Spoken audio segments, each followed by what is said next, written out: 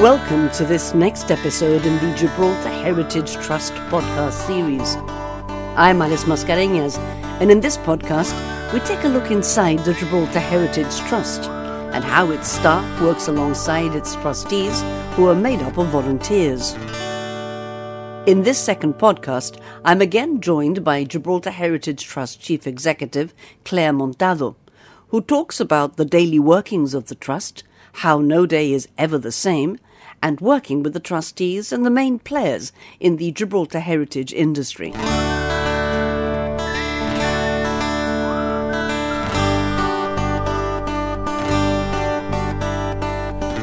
Trust's main mission is to preserve and conserve Gibraltar's heritage. So under the Heritage Act, there is provision for it to be governed by a board of trustees, who are those that set the policy and direction of the trust. The board itself is made up of 12 trustees, all in a voluntary capacity, 5 of which are appointed by government and 7 from the membership. The trust has a large base of members that have been with the trust really since its inception in 1987 when it was first set up. And within that membership there are the more active members who come forward and choose to put themselves forward to serve as a trustee on the board of trustees. How difficult is it to get members for the trust? And not just in terms of the committee, but also in terms of new membership? Generally there's a very high awareness across the community of our heritage and the trust. I think sometimes there are misconceptions into what the trust is able to do, or it's in the power of the trust to do, especially as these permutations change over time. The trust has been in existence for over 30 years, and I think our powers today are much more evolved than they were back when the trust was set up. For example, it's developed to now have a permanent staff. At the time it had voluntary staff at the beginning, and then part-time staff, and now we have 2 main in the office, sort of admin and executive, and a couple of part-timers in the shop that we run. So we've come a long way in the past decade or so, I think, in developing that element of what we deliver. But I think in terms of penetration into the community, we're on a par with much larger heritage and national trusts. For example, in the UK, the National Trust has a membership of millions, a couple of million, and they have a 20% penetration take-up within the UK population. In Gibraltar, we've got a 30% take-up. So I think that's really good, and although it could be much higher, we're always looking for to increase that. But I think it's really it shows that there is sort of like a basic want for heritage conservation and promotion. Let me pick up on what you said. What is the trust able to do?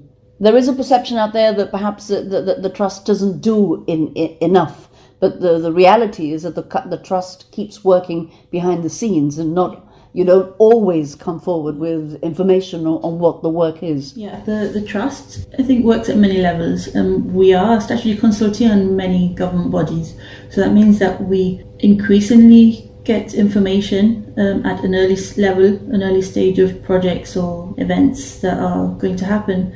As part of that consultation process, which is now well established, for example, on planning matters, for example, we submit our comments, and we find increasingly that they do get taken on board at an early stage.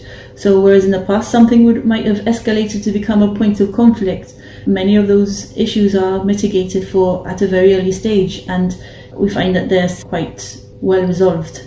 The trust in the past and still today is referred to as a watchdog. So we're not really like the doing arm, or not meant to be. We're more watching and monitoring, making sure that the processes that are in place are working and are being adhered to. I think in the past those processes weren't really elaborated on. So one of the things that we focused on for the last decade has been the new Heritage Act and the need for that, to set up that structure so that this monitoring and observation can continue against some sort of structure, and that then action is taken on the points that we highlight. In many cases we're also involved in seeing those issues through, and moves from going on sites and site visits, constant checkups, and just basically our day-to-day working practices. We have regular relationships with contractors, developers, government departments, and it's just part of our working process to keep on top of these things and monitor them. So after 30 years, really, it is true that you can come in one morning and you don't really have a structure to the day in the sense that there are things to do, but things can crop up all the time because you are called by developers and you are called by architects. Yeah, for sure. There's you think you know how your week's going to plan out, and because of the nature of the beast, really, development is happening. You know it's happening. You've put as much mitigation in place as you can. There's an archaeological watching brief. There's an archaeologist on site, which is a real development to where we were 5 years ago, for example. And something comes up, a query comes up, and you might start off your day thinking you're going to do some admin roles, but you end up at the top of a scaffolding discussing the way that this project should be handled, along with the government archaeologist and a conservator and the architect or the developer. So it's very varied, and it can be very exciting. In that respect, bearing in mind, as a CEO, bearing in mind that this is part of your job now, how has your own job as Chief Executive Officer of the Heritage Trust developed over the years? I've been at the Trust for 12 years, and in that time I've seen a huge increase in the amount that the Trust is consulted at an early stage, be it research to just concept level sometimes, to the technical input now that is put into realising projects. I think that there's a underswell or a building up of that expertise within contractors, within architects, within the local field of people who you can call on for specific types of work. And that was something we always struggled with in the past. You knew what had to be done, but you didn't know who you could call to do it. And I think there's still a long way to go, but the building blocks are there, and that's certainly changed. And I think the professionalism of the heritage sector has developed over the last decade, for sure. Now, your background is in archaeology yourself, yeah. So you come into this job as a professional yourself.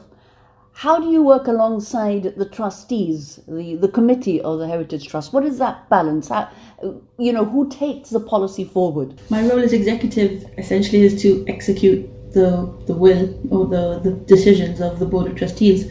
My role has been to try and bring a professional side to policy setting. So we've set policies on, for example, building applications, standard things that come up. There was an old town guide has been integrated within the development plan, which basically sets the policy on what the trust is happy to see, or the way that the trust is happy to see properties in the old town developed. So my role, looking outside of the board, is to try and promote those policies within the town planning process. Within that as well, obviously the trustees often aren't experienced or don't have the length of time sometimes things take a very long time to develop. Like you might talk about a project that might take 5 years to come into fruition, and a trustee might only serve 2 years of that. So someone might come in and only see the end of that process. So I'm there, my role is there sort of like as the memory of the board as well, to ensure that consistency continues across the board. And I think that's improved as well. I think one of the criticisms of the trust in the past was that it was perceived to change its mind seemingly quite flippantly, and often it was just due to the fact that personnel changed, and the reason for the trust then creating the post of my post as a CEO was to try and ensure that consistency, to ensure that those decisions were longer lasting, and obviously bringing things up to a standard. It's true as well that with every government there's a new adaptation that you have to make, in the sense that each government looks at heritage in a very different way, and you now form part of different committees within government as well. So how has that changed? I think every government emphasises different elements of heritage, the way that they see it, the way that they fit it into their general plan for Gibraltar PLC. I think one of the challenges of my role is identifying what those emphases are and looking for the way to address it and to achieve our ultimate roles or aims of conserving and promoting within the overall view and vision of the current government of the day, and whilst also remaining true to our key policies, which ultimately is the preservation of our heritage. Within that preservation, there is also the element that you will always want to preserve and conserve, but there also has to be progress. Really important that heritage doesn't mean that you freeze something in time. Protecting our heritage isn't wrapping something up in a glass box. I mean, we live in a community, in a city that needs to evolve. We've got growing population, we need to create jobs. And it's really important that we keep up with the pace of society and the demands of society. And I mean, out there, enshrined in international conventions, charters on heritage, and the way that it should be governed ideally and valued is that you need to keep heritage and our past relevant to the current. The minute you close something up and you try and preserve it as is, unless it has some sort of use, you find that very quickly, and I mean quickly I don't mean quickly within a couple of years, but in the fullness of time, that things lose relevance and you end up losing that element. So it's really important to identify what the key points of it are and working towards adapting it to ensure that you find that balance. How different is it now in the sense that, as you said, each government tackles heritage in a different way? And it is true that this government has kept on increasing and we now have a heritage ministry as such. How has that made the difference for you? I think for the Trust, it's helped to relieve a lot of the anxieties in that there is now a professional or a legal statutory body in the Heritage and Antiquities Council, which is the structure that brings together all the stakeholders and all the key elements that are involved in managing Gibraltar's heritage in one place, in one forum, and sort of like pools resources and minds on the issues that we grapple with on a day-to-day basis. And whereas before I feel that the Trust was always looked upon or expected to be sort of like the polyfiller of heritage. No, it was like, who's in charge of that? Oh, heritage, or the Heritage Trust. But at the end of the day, people would forget that the Heritage Trust was and is a body of volunteers with very few resources.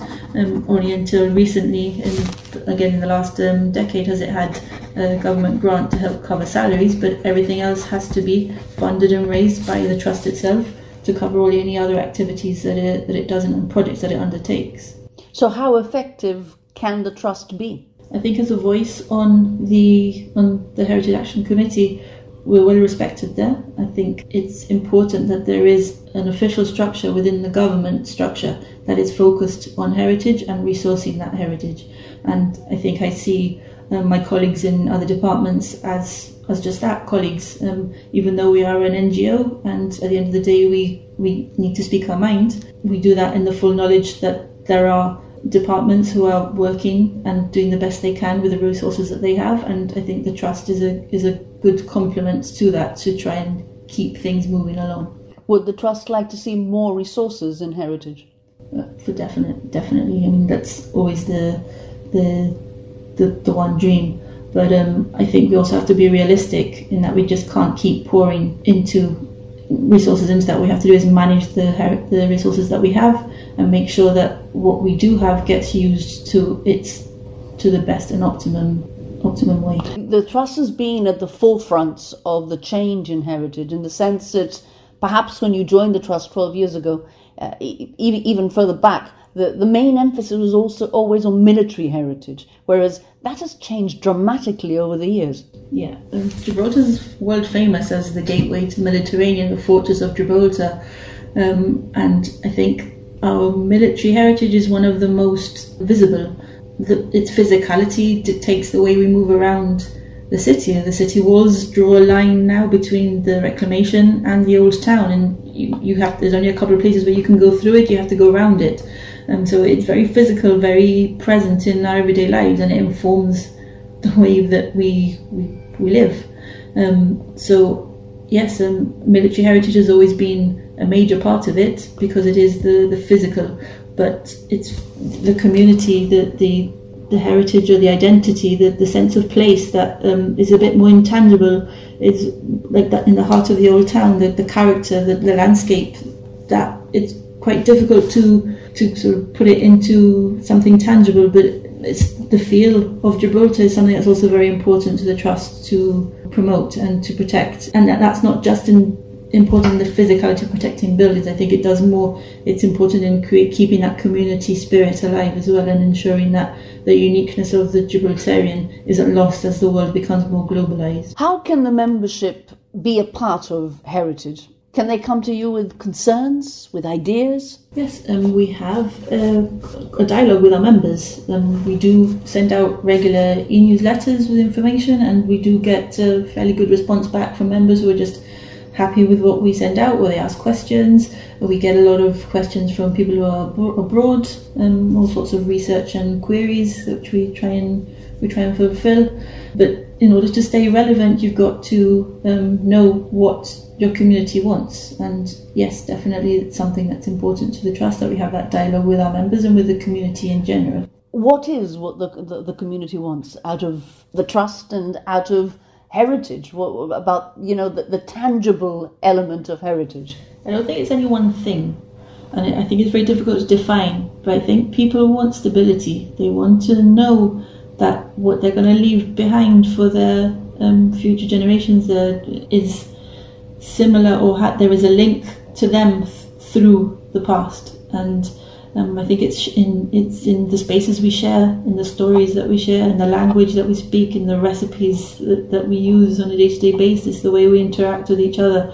And I think it's that continuity that people want to try to ensure continues. You're in the centre of town, in the heart of town, at John McIntosh Square, and you're at the main guard. That is very important, surely, to be there in the heart of the city. Visibility of the Trust is key. I think we're extremely fortunate to be in the building that we are in the centre of town. It means we're accessible to people.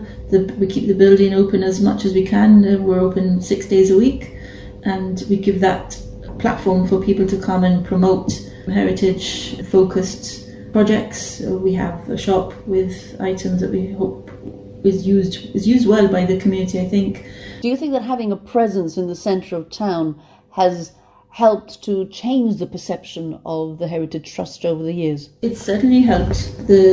As with anything, having a base means that your members or the public know where to come, and it's a very tangible space.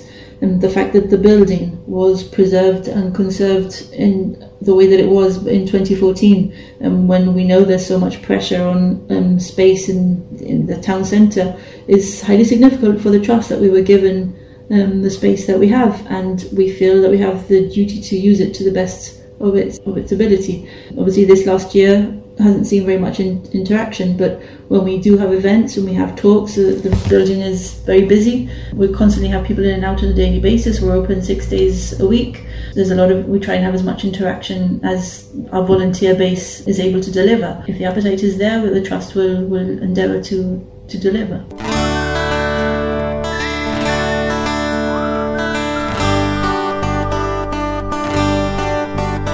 You have been listening to the Gibraltar Heritage Trust podcast with Chief Executive Claire Montado. Next time, we welcome local historian and author Richard Garcia, who discusses his trilogy In the Shadow of the British Fortress, with the 2 first volumes, Forging a Civilian Community and Ordinary Life in Peace and War, 1749 to 1783, which are available from the Gibraltar Heritage Trust bookshop in the main guard. This podcast series is presented and produced by me, Alice Mascarenhas, as a trustee, together with Chief Executive Claire Montado for the Gibraltar Heritage Trust. Original music is by Guy Valladino. The Gibraltar Heritage Trust offices can be found at the main guard at 13 John McIntosh Square. Opening hours Monday to Friday, 9 a.m. to 3 p.m. and Saturdays 9 a.m. to 1 p.m. You can contact the Trust on 200 428 44 or check out the website gibraltarheritagetrust.org.gi. Until the next time, keep a watchful eye on heritage.